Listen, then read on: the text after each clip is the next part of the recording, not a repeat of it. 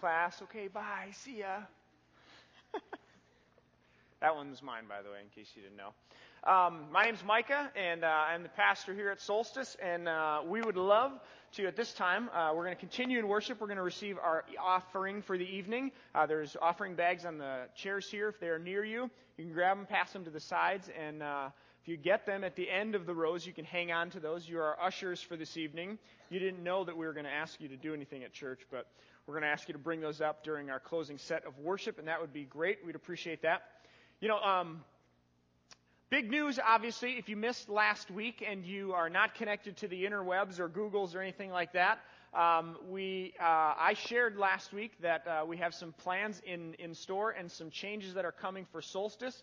And so tonight is kind of a Q&A in relation to that. And so if you missed last night, basically, if I could sum it up in a minute or two, over the last year or so, Laura and I have been on a journey kind of discerning and wondering about this prompting, this sort of thing that was bubbling up in us about church planting.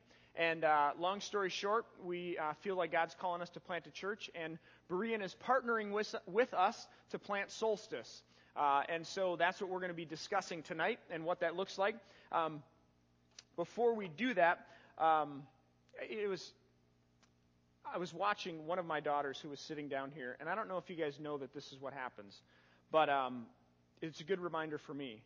You know, we think about Jesus and church and what does it mean to follow Jesus and what does it mean to be a Christian, and we have particular methods that we try to achieve that goal, particular ways in which we try to teach kids, about Jesus and Sunday school and all that kind of stuff. And I watched my daughter, who was sitting in the front row, and she was turned around, not paying attention to anything that was up here, but she was watching one particular person who was just totally entering into worship and singing with everything that they've got and dancing, and Dahlia was just watching, like just staring, and this person had their eyes closed, and in a moment, she's learning that this is what it means to worship. This is what it means to give yourself to God. This is what it means to enter into a community and say, Jesus is important to me, and this is how we express that. So for me, just a short little snippet of something that I often forget, that it's not that hard. What does it mean to follow Jesus? Parents, friends, family members, modeling a life of faith and a life of worship. And kids get that. Kids see that. And people around us get that and see that. So I just wanted to share that with you. I wasn't planning on it. It has nothing to do with anything. But it was neat for me. So here's how we're going to do this tonight. I hope, and I've been thinking a lot about this week. Dana, where are you at? Dana, are you somewhere over here? There's Dana, okay. And Lauren is where? There's Lauren. So you guys can just, that's Dana and Lauren, and we wanted to get, we recognize that some people aren't able to make it every week, but we're going to catch the podcast. And so please don't freak out about the whole microphone thing, but we want to make sure that your questions are heard. And we're just going to take some time to process and talk about what does this mean and what are some of the questions that you guys have, what are some of the things that aren't clear, and hopefully towards the end of it have a better idea as to really what this all means for us as a community. I want to start, though, and I want to start with a question that I anticipate coming, and I want to just jump in right there, and it's this. What kind of church will Awaken be? So if I could just take a moment to talk about vision and talk about, as I'm thinking and dreaming, and God is leading Laura and I over this past year, and I spend all kinds of time daydreaming, all kinds of time driving and thinking, and what kind of church do I envision? What kind of group of people would this be? What would be the vision or mission of this church? So I want to just tell you a couple of things that I've been thinking about. Awaken is obviously the name, and this comes from 2 Corinthians chapter, I think it's 5 or 3. I always get them mixed up. But it's this passage where Paul says, "Awake, O sleeper, and rise from the dead." I want so badly for my life and for this church to be a part of the process where God actually is awakening in people's hearts the desire that they may or may not know that they have to know their Creator, the one that made them and offers life to them. So first and foremost, Awaken, if you were to say, what's your mission statement or what's your vision statement, it would be this: to be a people awakened to God through Christ, demonstrating and announcing the way of Jesus in the world. So to be a people awakened to God through Christ, demonstrating and announcing the way of Jesus in the world. And we'll unpack this a little bit more as we go, but a couple of values that I think are really, really important, and some of these are listed on the website and things like that, but I just want to talk a little bit about some of them. The first one is this idea of being missional. And we've talked about this before, but what does it mean to be missional? To be missional is essentially to say we understand that everything that we do as a church, everything from the way in which we hand out bulletins at the beginning, the way in which we worship together, the way in which we do children's ministry, the way in which we do everything comes from the fact that we love and serve a God that has sent us on mission. And it is connected to the mission that He has in the world. So if you were to back up and zoom out, the mission of God in the world is pretty simple, and it's essentially this: that He created the world, it went awry at Adam and Eve in the fall. He interacted and entered the story in and through Israel, and culminating in Jesus, offers a way by which redemption and restoration and the reconciliation of relationship is possible. So the God that we see in the Scriptures is a God who sends Himself vicariously through Israel and obviously through Jesus, and now sends the church on mission. It's essentially a partnership, an invitation that God gives to the church to say, would you partner with me as we move in and through the world for this sake or this goal, which is the mission of God. Some people would call it the Missio Dei. So to be missional is for us as a community to understand that everything we do comes from this. So the way in which, this has been so fun for me, I've been talking with the place we're going to possibly rent. The way in which we rent space is part of us being a church. It's part of us living missionally. And here's how this works. The guy's name is Ken. It's the Joke Joint Comedy Club. And Ken, as far as I can tell, doesn't know Jesus. But every single thing that we do, from the way in which we rent his space, the way in which we clean up the space after we use it, the way in which we interact with him, will be for Ken, this is what it means to follow Jesus. And so for us, we have to think missionally and live missionally and rent missionally and exist missionally because we've been sent by God on this mission to partner with Him. So to live missionally or to be a missional church is to keep all of those things in mind. So that's one of the things that we'll always bang that drum. That will always be important to us. Secondly, to be communal. The whole idea of the church is it comes from God. And so God, in the beginning of the Bible, in Genesis 1:27, I was actually just with some students the other night and we talked about this. Why does God say, let us create man in our own image? Because the very God that we see in Scripture is one who exists in eternal, perfect community. Father, Son, and Spirit. And so the very God that we serve and the very God who makes possible this thing called the church is one that relates it exists in community. And so for us, it makes perfect sense. As the church, we will exist and we have to exist in community. And to do this thing communally. We believe that salvation, that this thing that Jesus offers on the cross actually brings people together to reflect the nature of this God. And so we will do this communally. This is, by the way, what we see at communion when we celebrate the Lord's Supper. And if you read 1 Corinthians 11, that's exactly what Paul's getting at when he hammers the Corinthian church about not doing it properly. It's all about community, and it's about doing this communally.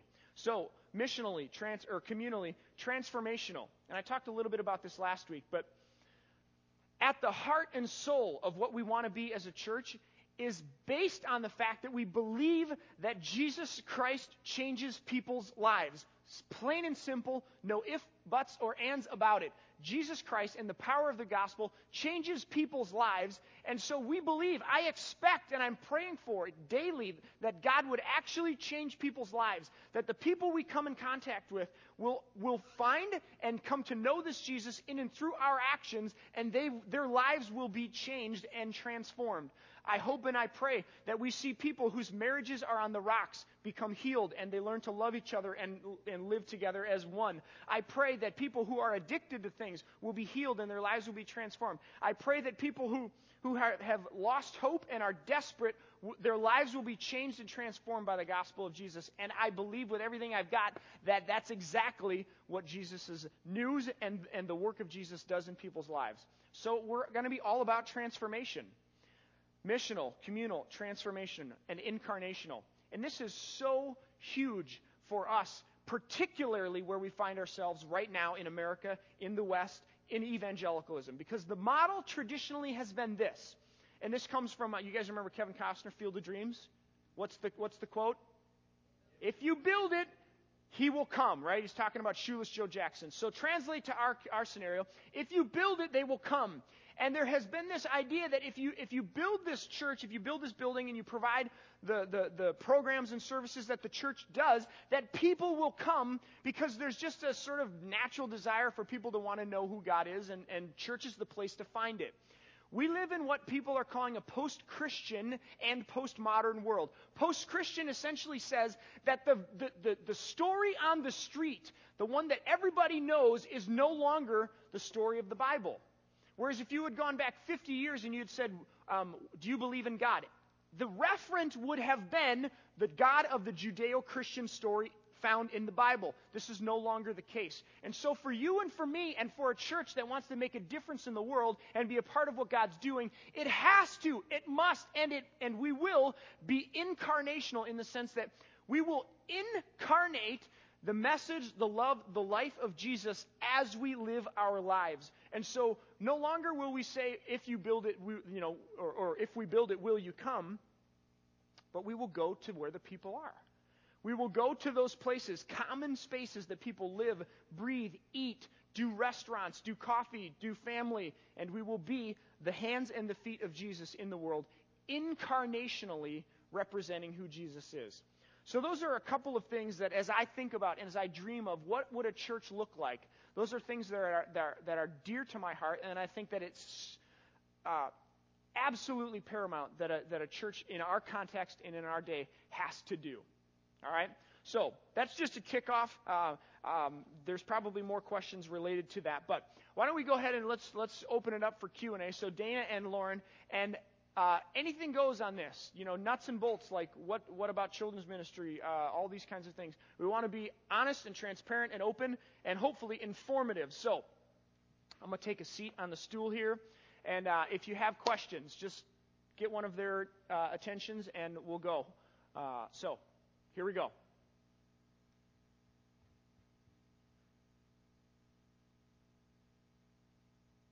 There we go. Carrie.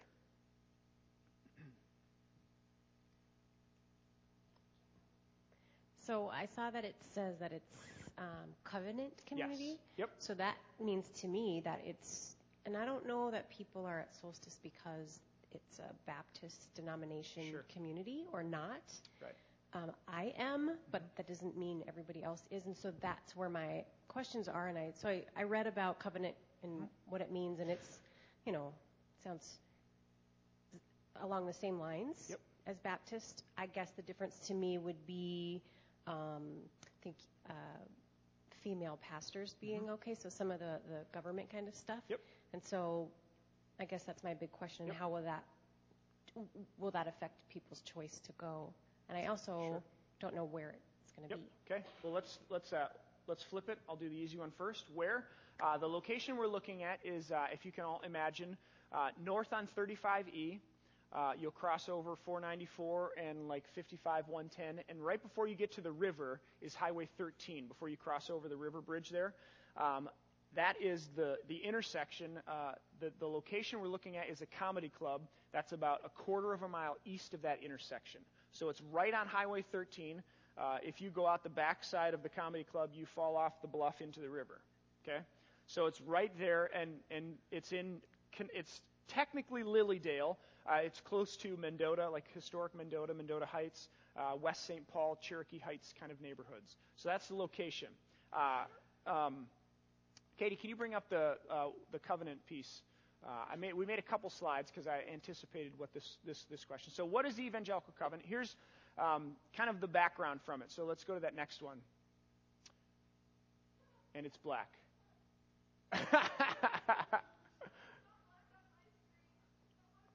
That's okay. Don't worry about it. We don't need screens anyhow. No, I think I've got a pretty good idea. So here's, and if I don't, we're in deep trouble.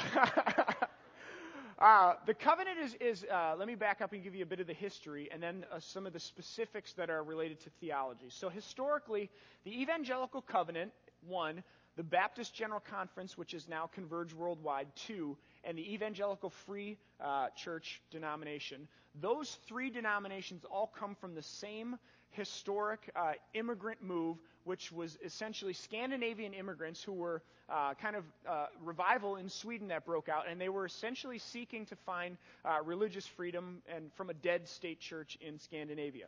So they came here, moved to the Midwest, and so as you talk about denominations, or if you talk with people who know a lot about denominations, these three are often, or they talk about it as the three sisters or three cousins because they're so close historically. Theologically, they are also very, very close. There are a couple of key things that will differentiate between the two. The Evangelical Free Church would essentially say adult immersion baptism and women in leadership or women pastors would not be something that they would do.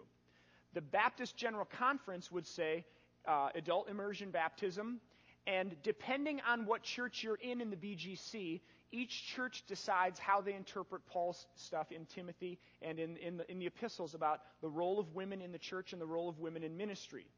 So our particular church, Berean, has taken the position that I think Roger would call it complementarian, which is essentially mutuality and equality in the marital relationship. But as far as the church is concerned, in the roles of women in the church, that women would not have lead pastor roles or head teaching roles or would not serve as elders in the church. Okay, the covenant on the issue of baptism would say adult immersion baptism. And it's a little bit more connected to Lutheranism than the other two as far as historically. And so they would say, if you're going to be a covenant pastor, you have to agree to do, skip to the next one there if you would. You have to agree to do not only adult baptism, but infant baptism. And the tricky part about this is when you're talking about the covenant, one thing that's very, very important for the covenant is to say that salvation is not connected to baptism. Okay, so whereas in maybe a mainline denomination, there's this idea of that grace is sort of installed upon a child at the font of baptism, and that this gift of grace and faith is given, and that sort of works itself out as they grow up. The covenant would say that it's a decision to follow Jesus, and so by baptizing infants, essentially what happens is, if you've ever seen a baby dedication in our church, it's essentially a baby dedication with water, is how they would view that theologically. That's sort of the layman's terms with that. So I want to be very clear that it is not connected to salvation, and a person makes that decision to follow Jesus, and that's separate from baptism. Okay? So that's one major difference. And the other major difference would be that in the covenant, you would have to essentially allow, and it's called the egalitarian position on this issue, as far as the role of women in ministry and the role of women in governing the church. And they would allow for women to be pastors, and they would allow for women to serve as elders. And basically how you get there is when you take Paul's letters and what he wrote to the churches, the hermeneutical move or the interpretive move that's made that differentiates itself would be to say that what Paul said in, let's say, for example, Ephesians, is essentially connected to culture and not necessarily connected to the church governance structure ad infinitum for the rest of history. So what Paul says to the church is, for the sake of the gospel, for example, in the town of Ephesus, there's a cult called the Artemis cult. And within the Artemis cult, the women are the priests and the prophets. And they essentially, it was a fertility cult, and so it was a sexual cult. And the priests and priestesses would lord their power and authority over the men. Okay? So within the context of the church in Ephesus, Paul says, for the sake of the gospel, don't let your women serve in that function, because if they do, the people who are on the outside looking in will assume that you are the same as the Artemis cult. And so Paul says, not because women don't have the gift of teaching or the gift of evangelism, that's not the issue, because it's obvious that they do. But he would say, for the sake of the gospel, don't do that because of the context and culture that you're in. So that's just, I could do a whole message on this, and obviously we don't have time. But that's just a snippet of the interpretive move on how the covenant would interpret that, and how many BGC churches interpret that as well. So that one, those are the two major differences between the denominations. Does that answer your question? Okay. Me personally, when I was going through the process of being hired at Berean as a pastor, you go through a vetting process where you put your statement of faith and your doctrine and all that kind of stuff. And essentially, that's my position on women in ministry and women in leadership. That's how I would interpret those passages. And so when I went through that with the pastors, I made that clear and said, this is not a hill I'm willing to die on. And if and when I would get to a passage that dealt with that, I would defer to Roger or one of the other pastors to teach that in our context. So for me personally, yes, I would agree and affirm an egalitarian role of women in ministry. So, good question. Very good question. Others? Yeah, over here. Oh, hang on. So are there still going to be any like solstice mass or like services here, or is it just going to be all at the other location? Good question. Essentially, we will meet through the end of June. June 27th will be Commitment Sunday or Celebration Sunday. And after June 27th, Berean will no longer have a Sunday evening service. The thinking behind that, or the reasoning behind that, was Solstice has been here for about 6 years. It's gone through 3 major leadership changes. And historically, if you look at each of those, I've been here the longest and have invested the most as far as just this community. And it was the decision of the elders, and I agree, that for me to say we feel like God's calling us to do this and to go, that there would be a number of people for whom Solstice is your church and I'm your pastor, and who would say we want to be a part of that. So much so that to try to rehire and keep Solstice going just didn't seem like a very wise use of resources and funds, especially if we're going to support what's new and what we're doing with Awaken. So after June 27th, Berean will no longer have a Sunday night service. Now, I will say that for many of you guys, this is not going to be a move that's going to be feasible, whether geographically or for other reasons, and you may stay. And I just want to really encourage you that Berean is not giving up on reaching the coming generations. Berean is working through some of the implications of what this looks like as far as reassimilating people into the life of Berean, either at 9, 10:30, or the venue services. So there will be more on that, and I would be more than happy to sit down and talk with you guys and walk through what that might look like if that pertains to you. But I want to make sure that gets noted. So good question, though. So July 1st will be the official beginning of Awaken. And if you got one of the packets, there's a schedule of events and kind of what you see is basically the covenant method for planting churches laid out in a 9 to 12 month period there. So we can get more to that if you want to. Other questions? Yeah.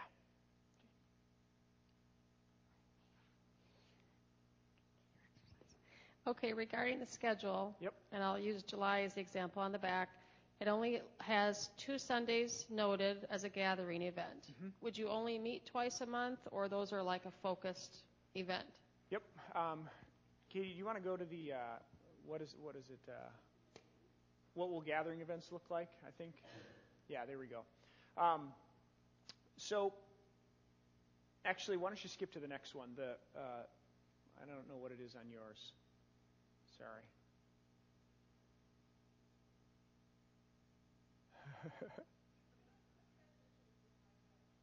Next time I plant a church and do this, I won't put transitions in the PowerPoint presentation. Sorry about that. What's the next slide there? There you go. That's the one I want to see. Perfect. What will we do with no worship services for 3 to 4 months? So in the calendar, the first phase of church planting within the covenant denomination is what they call launch team gathering. And here's why this is so important. Many of you may have looked at that and said, well, we don't actually have services until October, so when are we going to start having church? To which I would just back the truck up and say, let's define what church is. And it's not worship services. Okay? Theologically, the church is us. It's a people group, okay, who are missionally involved in what God's doing in the world. Now, our particular context and culture, we always associate that with what you experience on a Sunday, worship and a message and some announcements and maybe some baptisms and maybe the Lord's Supper. And that's what we say church is. But I just want to maybe put this bug in your ear at the beginning. This is going to help us take a real hard look at what we believe about church. So the launch team gathering time is a 3 to 4 month process, and here's what's really important about that. It's a critical time for us to gather as a team because we're going to be starting something new. And so there will be people who will come to this who are not a part of Solstice, that you have never seen before. Family members that we know, other connections from other places, networks of people that we've been talking to. So this is an opportunity for us to come together as a launch team and bond, to find out more about who we are as a group, and to get to know each other, to really be a community that is deeper than, I may know your name, but I don't really know anything else about you. So that's one, and it's really critical that we do that as a launch team, because what we're about to do is, I've been told by many people who plant, they've said, Micah, this is the hardest thing you will ever do. It's the most rewarding thing you will ever do, but it will be the hardest. It will require more of you than anything you've ever experienced in ministry.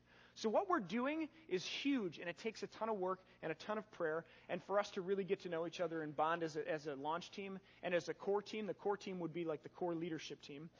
That's what one of the things it does. It also allows us the freedom and flexibility to engage the people that we hope will come to know Jesus in the community that we worship in.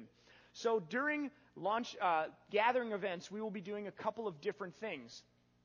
We'll always have an opportunity to hear the vision of the church. There will always be an opportunity for some sort of response to that. Whether it be, yes, I want to be a part of the launch team, or I want to get more involved in leadership, or I want to support it, but I'm not going to attend. So there'll always be a call for response. There will most likely, or at some of them, there will be times of worship where we'll have music and we'll sing together. There will be times when I teach and we do some sort of Bible study. There will also be other times when we serve in the community. So one of the things I'm working on right now is, what are the needs in this community? Who are the people who are meeting those needs, and how can we help? How can we saddle up next to them and say, in the name of Jesus, this is who we are and why we want to serve? So there may be opportunities for us to one idea we've had is Project Food Stock, which some of you have heard about. It's essentially, if you're familiar with Lupus, where they come and they say, we're going to come back in a week, and if you want to put clothes out, you can donate them. That's essentially what Project Food Stock is, and we would help keep the food shelves in West St. Paul stocked. So we may go out on the day of a launch team gathering event and send our church out into the community to say, hey, we're from Awaken. We're a new church in the community, and we think that people who don't have enough food is tragic, and Jesus would have a problem with that, and so we want to do something to change that. We'll be back 2 weeks from now, and we're going to collect food, and we're going to help bring that to the food shelves. That's one idea. So there's going to be multiple ways we can do that. So launch team gathering events, they will be every other week, and then we will have some things in between those weeks that may look like, on assignment, kind of out in the community type things. But those are just the big dates when we'll meet at the park that's up the street, weather permitting, and we'll probably always have food. And those are some of the things that will happen at gathering events. Does that kind of answer your question? So, yep. It does. A second question might just be, do you have a time frame? I know you want to try to meet in the morning. Will those events be in the morning as well? Yeah, they will most likely be morning to mid-afternoon, probably around lunchtime. The place that we're going to be actually gathering in, if I can sign that and pray about that this week, that we get this, but they have a stand-up open mic comedy night on Sunday nights, so we can't meet on Sunday nights, so we will meet in the morning. When we eventually get to the space, we'll gather weekly. In between there, it'll be late morning, mid-afternoon. And those will be, as we plan them and as we get more details on that, we'll push that out through different channels. Thank you. Okay? Other questions? Yeah, in the back there. I think that may be Stuart, possibly. Yeah. Yep. Just wondering, have you thought about what you need as far as physical materials or prayer? Yeah. What do you need from the community? Thanks for asking that. One of the ways that we're acting missionally as renters is this particular venue has a pretty basic sound system. So in my proposal with Ken, I've said we can't give you, what the going rate is to rent this space, but here's what we want to do to help. I want your comedy club to be the best comedy club around. I want you to succeed, and we want to bless you by being here. So if we could add to your sound system and make it better and make it sound better, we'd love to do that, which will also allow us to do full band stuff. So we're going to need sound equipment. Lights. I've said, you've got a halfway decent light rig here. We'd love to make that better. Put it all on a light board so you can control it from one space. We'll leave it here. You can use it during the week for the comedy clubs, and we'll use it on the weekends. They don't have any projection, so we're going to need a screen and a projector. And I've said, we'll install it. You can use it, and we'll use it on the weekends. So that's one area, just nuts and bolts. Next door to the actual facility we're hoping to be in will be our kids' space, and that's being rented from the owner of the whole commercial space, and it's going to need some work. So if you know how to sheetrock, if you know how to lay carpet, if you know how to paint, again, in part of I can't pay you top dollar for what this is worth, but no tenant improvement needed. We'll do all the work, and we'll make it good enough for our kids. So that's going to be necessary probably late August, early September. Prayer. I don't want to shuffle sheep. I don't want this to be a whole bunch of people who had a bad experience at their church and who come to ours.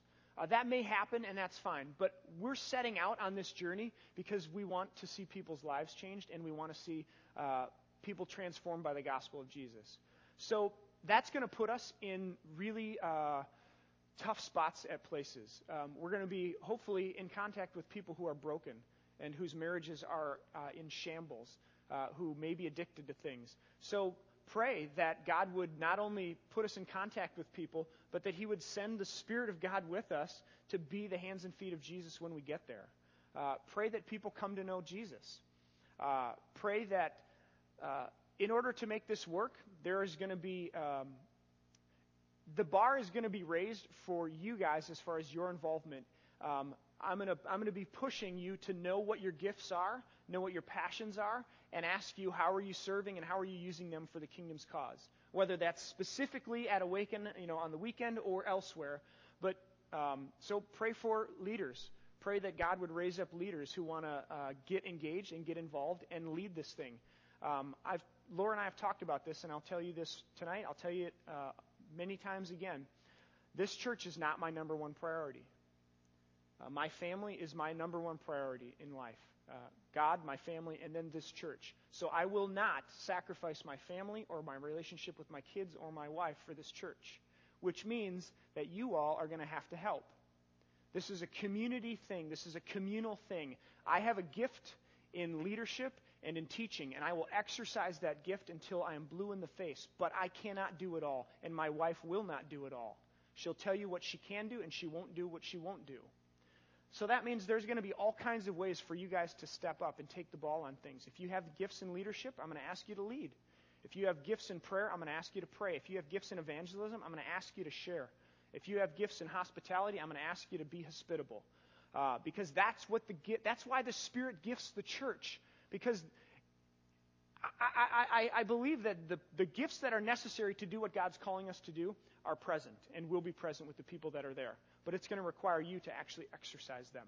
So in America, that's a hard sell. Give up your life for the sake of the gospel. Lay your life down, sacrifice yourself for the other. For the sake of people who don't know Jesus, that's what we're going to be about. So that's a couple of things that I would ask you to pray about. Good question. What else?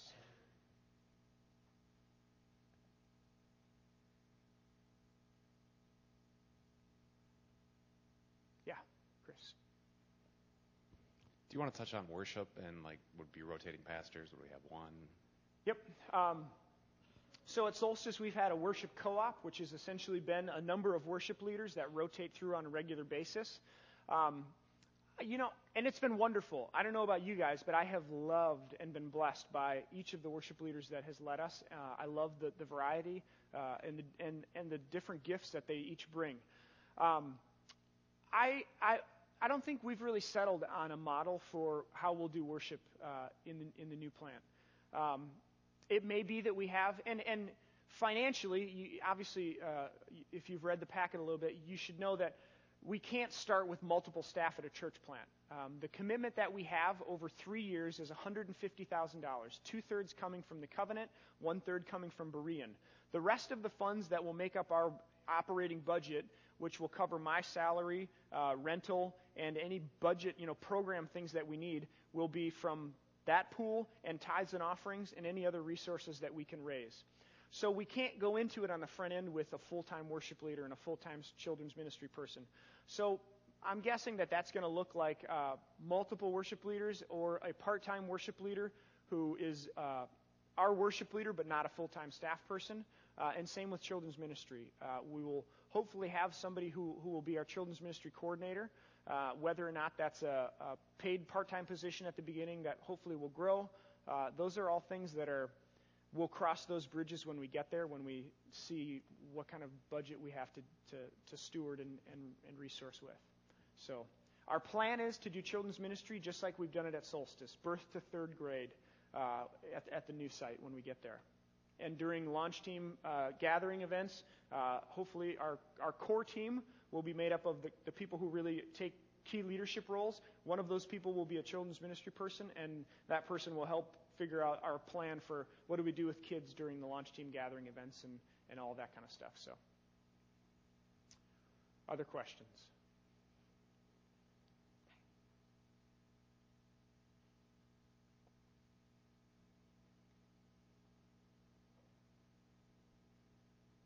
Anything else? Yeah. Yep. The question is why that location? Couple of thoughts on that, and I think we may have a slide on that one, Katie. Maybe why the location? There you go. Why St. Paul, not Berean? Here's a couple of things. First and foremost, and I don't really know how to explain this other than the fact that I feel like God has led Laura and I there. We have driven around all kinds of neighborhoods, all kinds of different places. So God has been working in our heart, and we just feel and have this overwhelming sense that this is home and this is where we need to be. This is where God's calling us to be. One of the things that has been talked about at Solstice is the DNA and ethos of Solstice, just who we are as a community.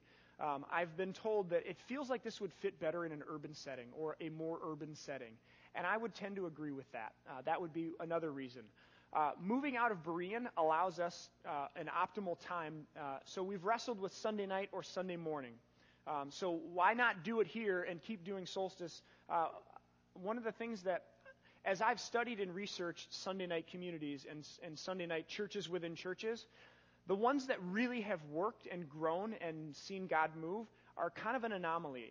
I think of the Upper Room. There really isn't another example of that around. The norm is what we have right here, a smaller group of people who, whether or not Sunday night is the best time in our culture and in our context, I think Sunday morning, if people are going to go to church, especially people who don't know Jesus, if they think, I'm going to visit a church, it's Sunday morning. So it gives us access to prime time. Moving out of here creates a healthy desperation for us, and it makes evangelism a top priority for us. By moving into a new location, this is going to sound maybe really not crass, but we've got 3 years to make this thing support itself. And if it doesn't, then we'll cross that bridge when we get there. But in order for this to work, we're going to have to actually see people come to know Christ, and we're going to have to do the work of evangelism. Whereas for Solstice in its history, it just has never been, there's never been a sense of desperation. So moving us there creates that. It forces us to do that. And it forces us to do the whole incarnational and missional expression of what a church is. And it's a must for us to be in that location. So those are a couple of reasons why we feel like that's where we want to be. I will say we really wrestled with, do we just go into the heart of St. Paul or a little bit further outside of St. Paul? And we chose the location we chose because I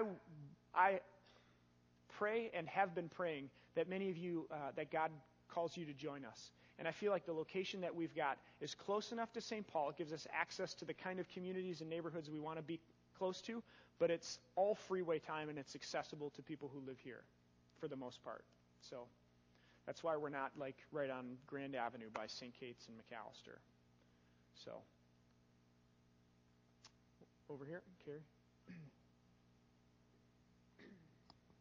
And so I know that when everything's new, we're not going to have a lot of resources and funding for this, but do you have a vision for small group kind of, because I think that's so important in just the community, like for the teenagers. I know we don't have a ton, but as Solstice, our teens are, if they are involved with Berean in the morning, then they have a place to go and meet and, fellowship together. But that's going to take that, whatever families go there, they won't have that option.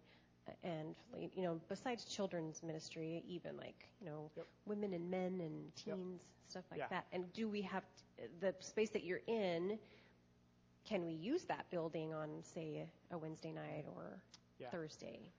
Good question. I'll tackle it on a couple of different fronts. I would say first and foremost, Berean is our partner in ministry. And there are things that Berean is going to be able to offer that we will not be able to offer when we start this thing.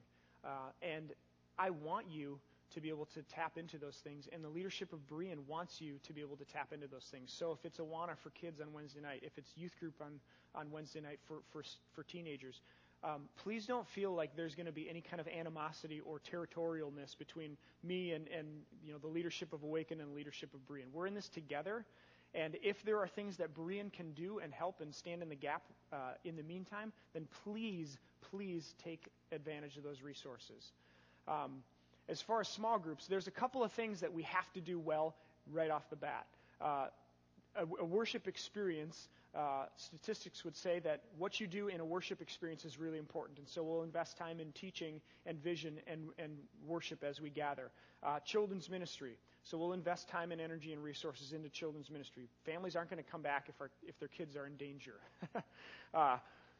Assimilation and connection, and I would add to that small groups. So how we actually break up a larger group into small groups will be ways in which, or that will be space that we spend time and energy and effort into. So what that will look like, we've kind of chosen the off-site model at Solstice, and so really none of our small groups meet here, and I like that. It forces you to do faith in the places that you live instead of coming to the church to do faith. Some of them meet in coffee shops. Some of them meet in restaurants. Some of them meet in homes. I love the feel of that. And so the efforts that we do for small groups will be off-site most likely, but we do have access to the building if we want to rent it on a special night for some special event or something. So those are small groups will definitely be an area that we'll invest time and energy and put leadership towards in the first year. Absolutely. Other questions? Yeah, Jess over here. Getting your half marathon workout. In talking about who you want to reach, you mentioned cultural creatives. Yeah. So I was just wondering if you can kind of expand on that and the plan to reach that realm of people. Yeah. Cultural creatives in the document that we gave out is a moniker, a name that it's written by a sociologist and I think a psychologist. And they basically have entitled this book like 50 Ways That Cultural Creatives Are Changing the World. And it's essentially this, it's a non-Christian or a non-church version of what people in the church are calling the emerging generations. So it's and it has to do with this shift between modernism and postmodernism. So it's this group of people that are bubbling up and actually becoming leaders in our culture and in our country who are not steeped in modernism, but who maybe grow up or who see the world through a more postmodern view. Now, that's not to say that I don't want to get into a debate on whether or not modernism and postmodernism is a good thing, but cultural creatives is connected to this growing group of people in our country who see the world differently, who think differently. I don't have the document in front of me, but the research that they did say they value community. They value a holistic perspective of something like faith. So faith isn't something that just occupies this section of my life, but faith has an impact on all of my life. And so they approach faith from a holistic perspective. How does faith interact with how I vote, how I eat, how I spend my money, so that's what I mean by holistic. Those are just a couple of ways in which they describe these folks. So how are we going to reach these people? I think a lot of the ways that we do church and we express ourselves as Solstice have been efforts to do that, have been efforts to play in that space or to reach that group of people. The whole incarnational piece, I plan on knocking on doors in this community, and I hope that many of you will join me. I plan on our church being present at events that happen in this community where these people gather. Not necessarily to pass out tracts and share the gospel, but to say, we're from Awaken, we follow Jesus, and what are we doing here? We're having a festival for this? All right, how do we help? How do we join in? So I plan to lead us into opportunities and spaces where we will build relationships with these people. And one of the things that I've wanted for myself and for anything that I lead would be that we work at building bridges that bear the weight of truth. So if we talk about this gospel, it's a weighty deal. It's a big deal, and it has huge consequences and implications on people's lives. And I believe that that's best shared in the context of relationship. So how do we get into the spaces and actually become friends with and relate to the people who own the bike shops up the hill, who own the coffee shops down the way, who lead the community events, and that will hopefully earn the right to be heard, earn the right to share the gospel when 1 Peter says, always be ready to give reason for the hope you have, but do it with gentleness and respect. So if I could say it in one word, I would say relationally. But that's a long answer to a short question. Sorry. Maybe a couple more? If you guys still have questions, I want to be able to... Yeah, Aaron. First question is, can we email you the rest of our questions? Because I have 10 questions and I want to take up the whole time. Absolutely. Okay. Or we can go have coffee. Either way. Okay. Would love to. Just going off of the small groups that she asked, right now Solstice is through 3rd grade. Will that ever get to be older children, eventually after we get the foundation? Yeah, I would hope so. Absolutely. Okay. Yep. And then the small groups too. There was a question about that. As far as Bereans adult Bible fellowships. Yep. It's a big thing for me. I love doing the home things. We've had people from Solstice over to our house. We've gone over to their house. We love that. We have a table of 6 that we do in Home Builders where we have dinner with other couples in the group and get to know them better. But as far as just a small group learning more of God's Word with childcare, for me is really important because I have 3 kids and I cannot focus on learning stuff when my kids are running around and screaming. I tried to do that at a church that we used to attend, and it was very unproductive. Yeah. And that's one of my concerns. I guess that would be my first question, and then I have another question too. Okay. I would say to that, there may be some things that we can't do at the beginning, and that may be one of them. So I would encourage you to connect to Berean in those ways. And this is a community thing, and so if there are needs and things that people are looking for, then we'll bring those up, and if we can get people to lead them and people to watch kids, awesome, we'll do it. But I wouldn't say that there's right off the bat that's a goal to have. So. And then also the challenge is to target the de-churched and people that are far from God. That was in the main mission. And I am so for that. I think that is great, and I want to be a part of that. On the same note, how will you continue, or we continue as a church, to learn as Christian, as mature Christians, you know what I mean? Yeah. So that we're not, I know the salvation message. I know it's important to continue to talk about that, to teach people who are unbelievers that, but about the mature Christians. Yeah. I would say what you guys experience on Sunday nights, as far as how we do worship and what I teach. I don't plan on getting a personality change between here and there. So, I mean, if you know me and you've enjoyed Solstice and you feel like you're learning here, then you will continue to do that in a new space. The reaching, de-churched and people who maybe have had difficult experiences with churches won't necessarily be, we're going to become a seeker-sensitive church, and so what we do in a worship gathering will be all for people who don't know Jesus. I'm a big believer that when we gather, this is the church of God that gathers, and we do so to worship God, to encourage each other, and to learn about who God is. I think that when that's done well, it's actually evangelistic. It's actually something that's people who maybe don't know God look in and go, man, that's actually interesting, captivating. I want more of that.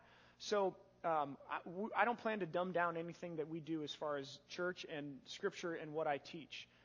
The way in which we're going to reach those people is through relationships and through getting involved in things outside of our building, outside of Sunday night. So maybe for the sake of time, can we talk more in emails? We'll keep going. Totally want to do that. Let's do one more, and then Ben, if you guys want to make your way up, and we'll just close with that one tune if we could. I think that's Brian in the back there. Probably right. Micah, I just want to say first off, I affirm everything you're saying. I agree with it completely. And in thinking about this myself, the one thought I've probably had more than about my family is basically along the lines of church planting. I have a huge burden for that. My big issue is more so a Berean issue, maybe for Micah, the Berean pastor. And that is church is an organism. It's a living organism that is growing in this culture. And I feel like this was kind of an organizational thing, what I'm about to refer to, and that is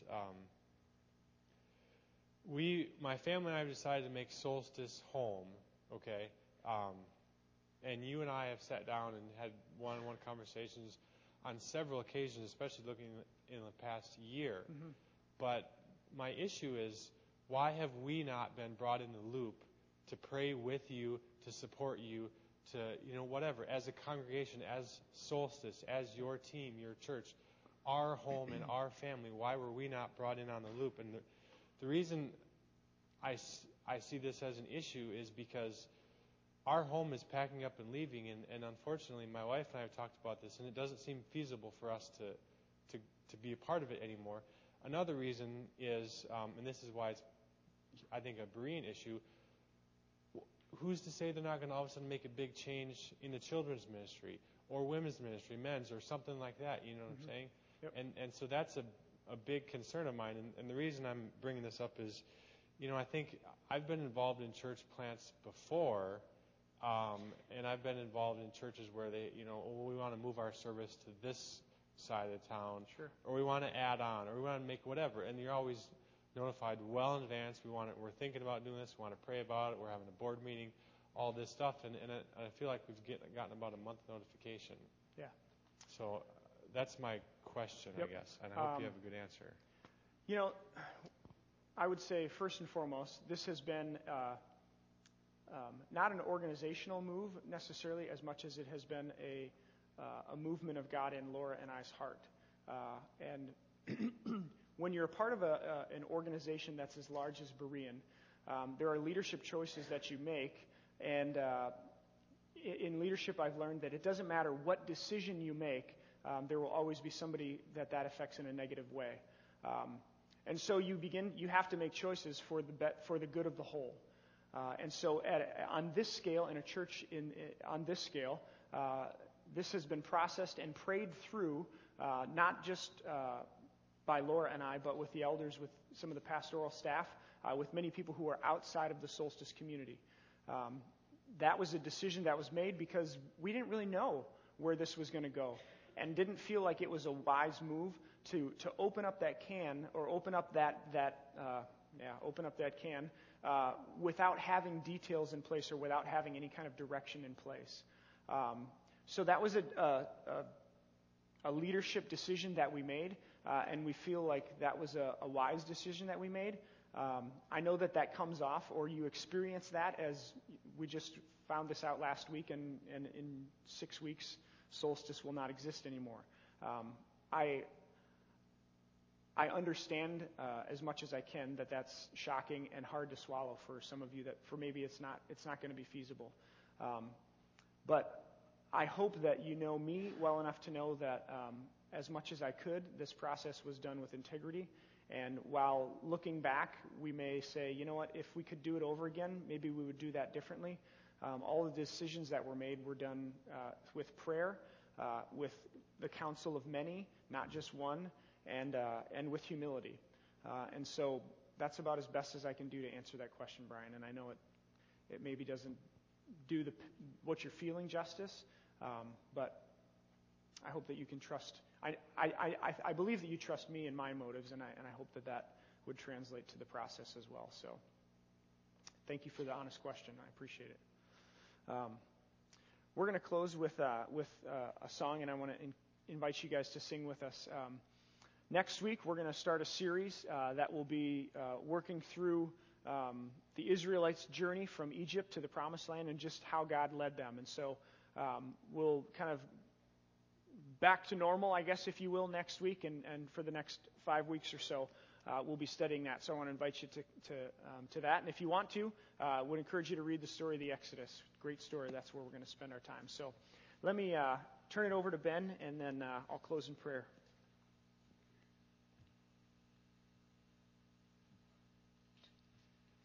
Exalted, He is exalted on high. He is exalted, for great is the Lord. Let all the nations say, exalted. He is exalted.